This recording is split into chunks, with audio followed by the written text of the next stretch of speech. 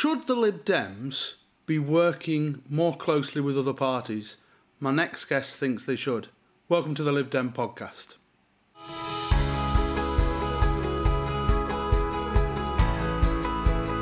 Hello and welcome to the Lib Dem podcast. I'm John Potter, and today we have a very interesting discussion lined up with a new group that's been set up to help cross-party collaboration, and this group is called Liberal Base. And to speak on their behalf is Tom Parkin. How are you doing, Tom? Hiya, thanks for having me online, John. It's great to speak to you. So, I mean, we've had a lot of talk, particularly in the general election in 2019, about progressive alliances working together. Now, is that where this is coming from, the Liberal Base group that you've set up? I think a lot of it has to do with our performance in 2019. I think we, as Liberal Democrats, need to assess where we are. We have 11 MPs. We might not have the general election till 2024. And so this is really saying, look, in between that time, we have to be better at talking to other progressive parties and other alliances. And this is trying to be that kind of neutral, constructive forum where people can approach as individuals and not feel they have to speak with their party identities. It's interesting because we've obviously, people who follow politics closely know there have been several other groups kind of set up. So things like, particularly during the Brexit negotiations, like Unite to Remain and all the rest of it. So what are you planning? What are Liberal Base planning to do that would be different from these other groups? So I think a lot of these groups that you mentioned, Unite to Remain, for example, were all set up around the Brexit debate. And I feel as a party, now speaking as a Lib Dem member, the party really needs to find its identity in a post-Brexit UK. What do we stand for? What is the point of our organisation? And I think that's the same for the groups that go alongside the parties. We're not discussing whether to leave or remain anymore. And so I think the organisations have to change as well and to keep up as well. And this is really trying to give people the chance to approach as individuals with their own skill set, not constantly having to think that they're speaking for their party. And I think in the last year, we've seen that the UK politics doesn't need another progressive party. Change UK, in the European elections and later in the general elections, I think we need parties. We need to hit a compromise where we recognise that people's party loyalties are here to stay, and we should actually, in many cases, celebrate people's strong identities, but not make them become barriers to working together. And I think this is sort of that compromise position. So, what kind of success have you had so far? Because I should point out, you guys are launching on the 30th of April, is that correct?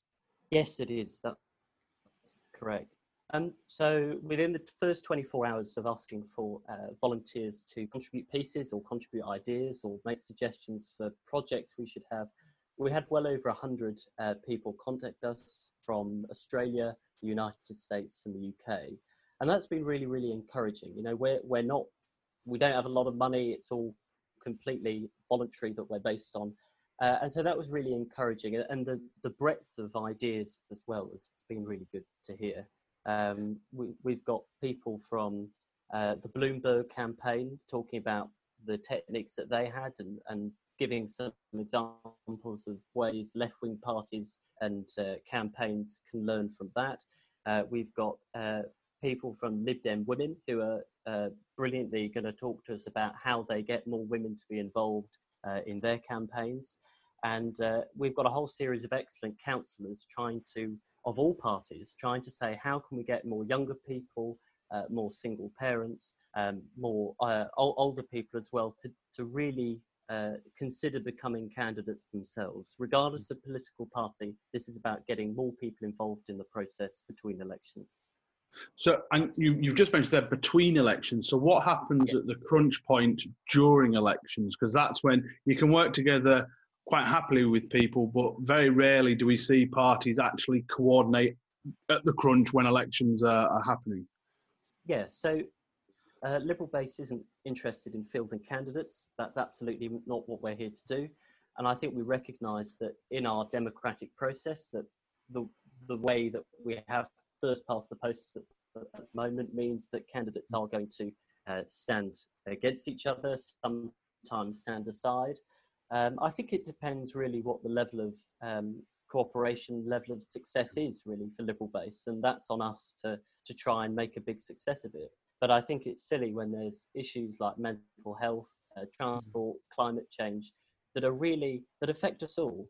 And whether we're in Labour or the Lib Dems or the Greens, that doesn't matter. And we all need to come together and work out some way forward. And that's actually, I mean, you've just mentioned Labour as well. So obviously in the 2019 general election, there were electoral alliances between the Greens, Plaid, yes, and the Lib Dems. But obviously the Labour Party constitution says they are not allowed to do that. And how do you also then, so how to deal with that issue, but how then do you also deal with, say, I have heard plenty of Lib Dems in southern-facing Tory seats saying, you know, we absolutely have to work with Labour. And some of us who are facing Labour in more northern seats know that's virtually impossible because of, you know, just the nature of the battles that we have up here in the north and elsewhere in the country.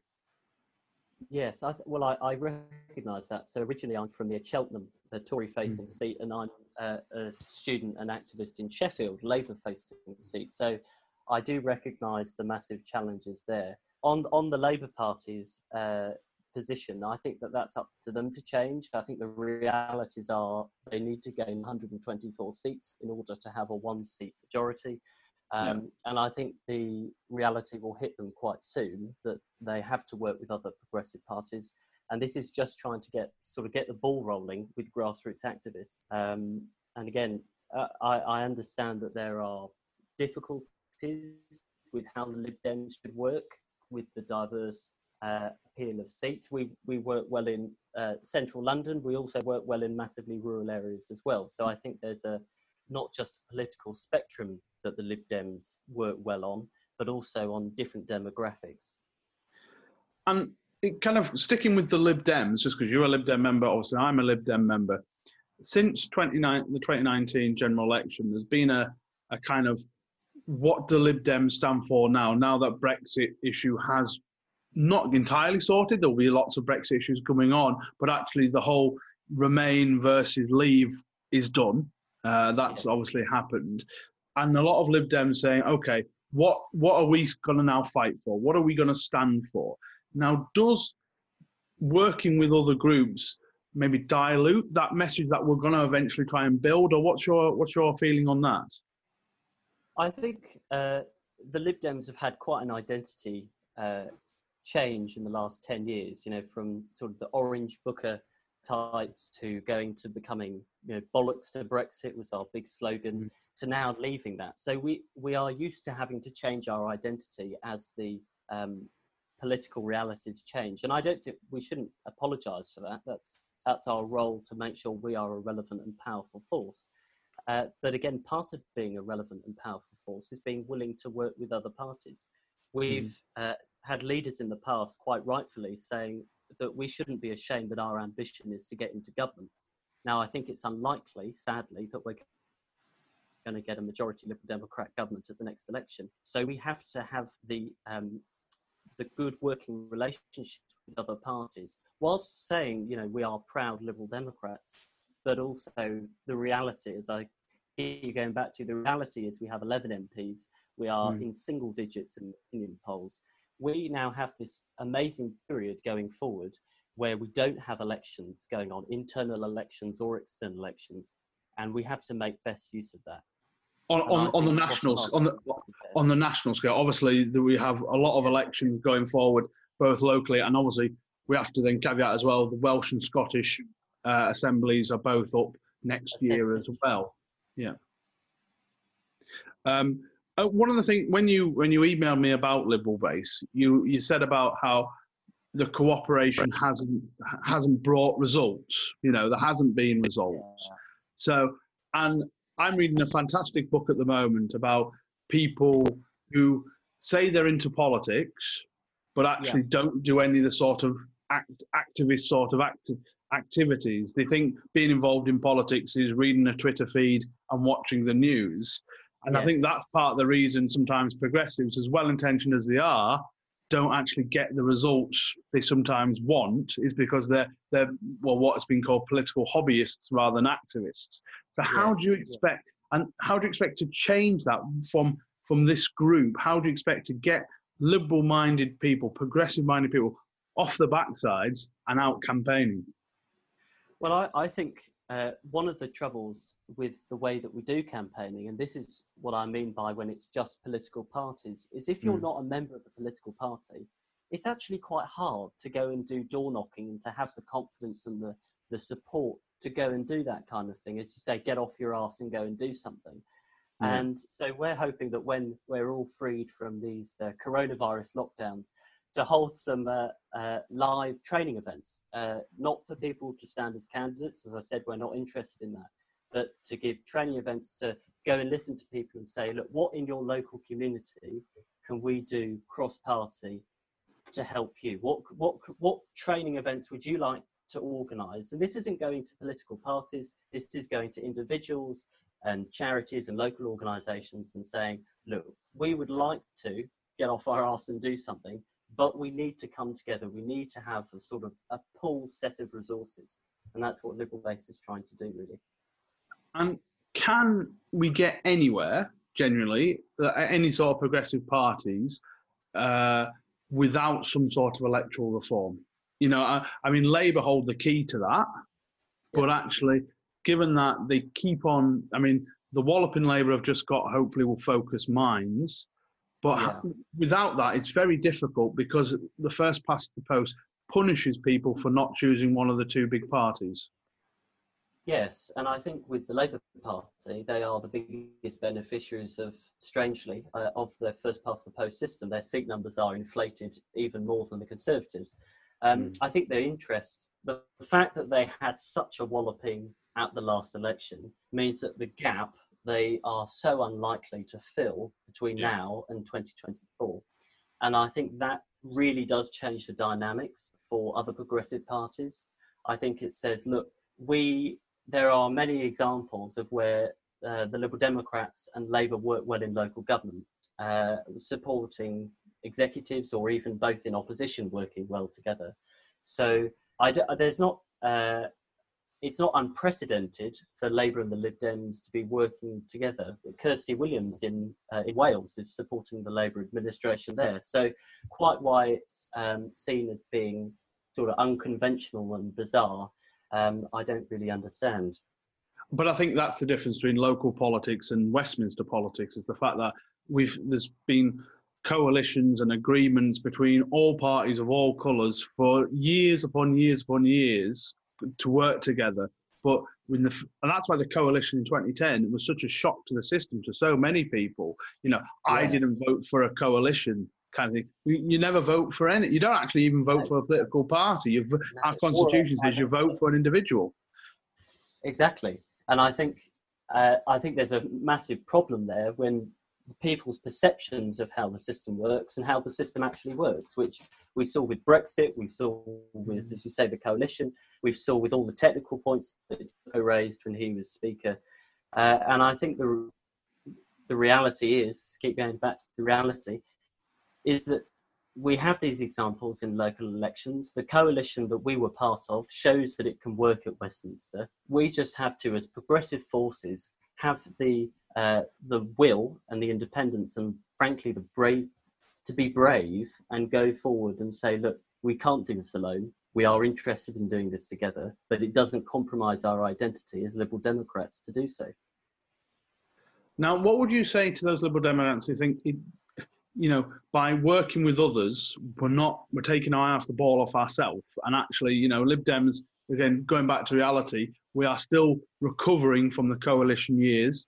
And that actually what we need to be is actually focused on our message and how we win more seats. Well, I think when we say our message, I think that comes from taking action and doing something. I think the role of the Liberal Democrats, unashamedly, should be to be a productive and practical force in government. And that means, in our system, working with other progressive political parties. I think actually part of that cooperation with other parties will help craft our message. The way sort of that question is put suggests that our party forms its message on its own in isolation, and it can't do that. No party can do that. And so I think working with other parties on a grassroots level, at the most local level possible, will help craft those messages and will help the Liberal Democrats appeal to right-leaning seats and left-leaning seats, because it will focus on local issues. And obviously something that's happening not just on a local level, but obviously nationally and internationally, is coronavirus at the moment, and forcing a kind of a slightly different kind of politics. You know, certainly I've literally just done an interview with Ed Davey about how in opposition we have to work together. Now, is this just showing you that actually when it's required, political parties can swallow sometimes their partisan nature sometimes and actually work together? Yeah, I think a lot of it is theatre. You know, if we watch House of Commons, you know, it's just a bear pit, and for no real reason. You know, they exit the House of Commons and they all seem to be quite good friends, really, which I think is how politics is in reality. I think what we've seen so far with all the parties working together has been quite promising, frankly. I think the way that we bring more voters into politics is if candidates and politicians treat each other with a bit more respect. Yeah, so I don't think people really turn on to the news to watch a fight, really. I think they've got brothers and sisters and so on that they can, and children that they can hear have a squabble. And I think it makes the profession of politics more professional. I think it makes it more respectable, and I think people elect their MPs to do something and to take action, and that's sort of what we're encouraging here. It's interesting because just before we go on to your launch and what you guys are hoping to help potential activists with, one of the most frustrating things for me particularly over the Brexit issue was how basically the country and the two main political parties went to extremes. So you had the Tories going extremely right wing, where people like Ken Clarke and Sir Nicholas Soames were kicked out of the party.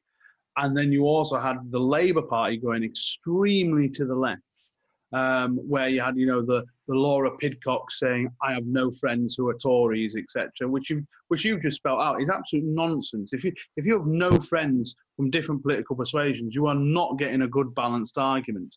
Yes. And I read a very good book about the Labour rise under Corbyn called Left for Dead, and one of the writers said it was called political sectarianism, where basically not only do you think you are right on the argument, but you think you are morally right and everyone else is morally wrong.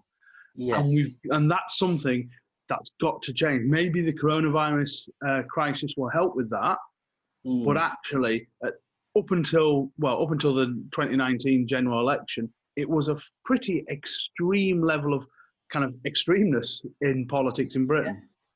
Yeah. I think you're right, and to sort of that point about Laura Pidcock, I think I would question how well you'd be doing your job as an MP if you decide that you don't have any friends and talk to anyone that's conservative.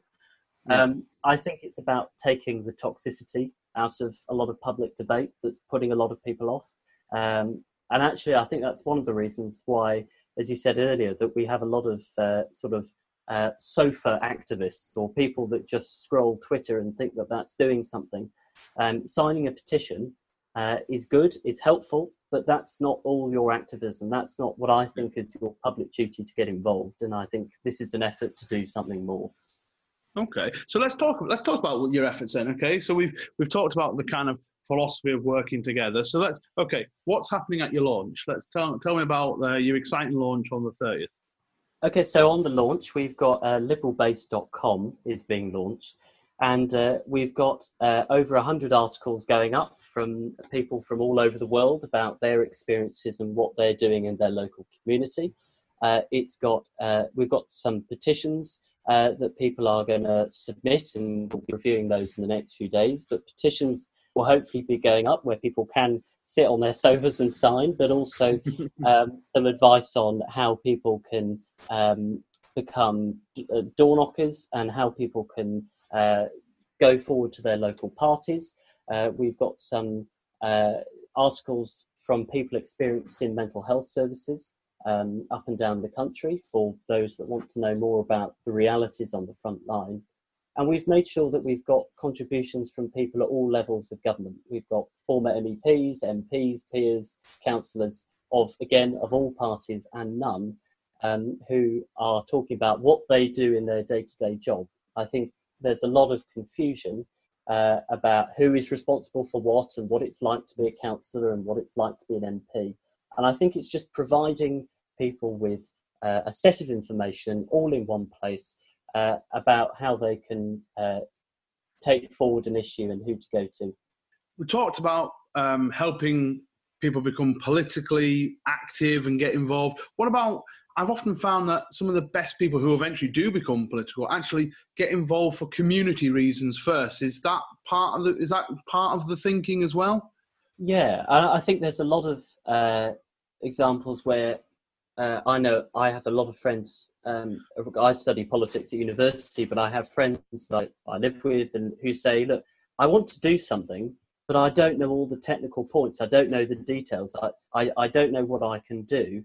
And I think that sort of fear of getting involved is putting people off even local politics and local issues. And particularly now with coronavirus changing all of our lives, it's shown the absolute importance of politics and of central and local government in keeping our lives and our economy going.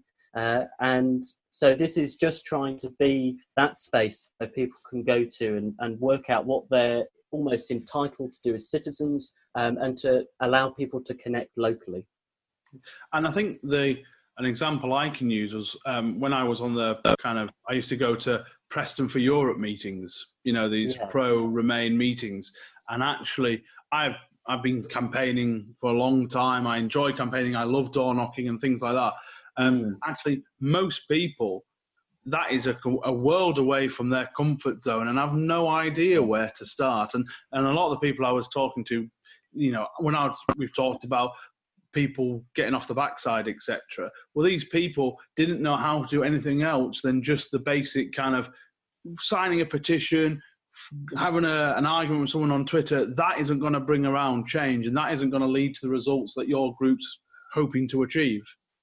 Yes, and I think as members of the Liberal Democrats and as campaigners and activists, we're used to door knocking. It's what we do throughout the year, and I think it's quite easy to sort of take for granted that people will go door knocking, people will go leafleting, and actually it's quite a big jump for a lot of people to do, to knock on their neighbour's door and ask them to give a leaflet or ask them to vote for someone. And that's and I think that is a bridge that often local parties help to provide. But again, if you're not a member of a political party, you don't have that support network and you don't have that sort of in route to that kind of activism. And I suppose the things that also have to be, the reason political parties also exist now, which has got more complicated, is actually not just the training side of it, motivation, where to go, but actually it's things like, do you know what you're allowed to do with data? How do you, and particularly with GDPR and things like that, that actually one of the things we had to discuss when we're doing stuff with the pro-Remain groups is actually whose data are you using? Is it Lib Dem data? Is it the Preston for Europe's data? Is it the Labour Party's data? It becomes very complicated. Yes. So I think sort of Liberal base is quite clear that there's any email addresses or data that we're given, that's not being passed on to any political party. As I say, as a Liberal Democrat activist, I have absolutely no interest in exploiting Liberal base for any kind of Lib Dem gain. That goes against the entire point of the whole platform. It is about trying to create this kind of positive, constructive, almost apolitical space. It's supposed to have its own distinct brand that people can happily be a Liberal-based activist and Labour Party member, or a Liberal-based activist and a Liberal Democrat or whatever. And I think that's sort of our main message going forward, is that you can be a member of another party or none and be involved in our organisation. Okay, well, that's it's really interesting. I'm sure if you're listeners or viewers to this, what do you think of it? Do you agree? From a Liberal Democrat point of view, is this something you'd like to see more of, or do you think it's something that might hinder the Lib Dems? Please comment below and let us know. By all means, though, have a word.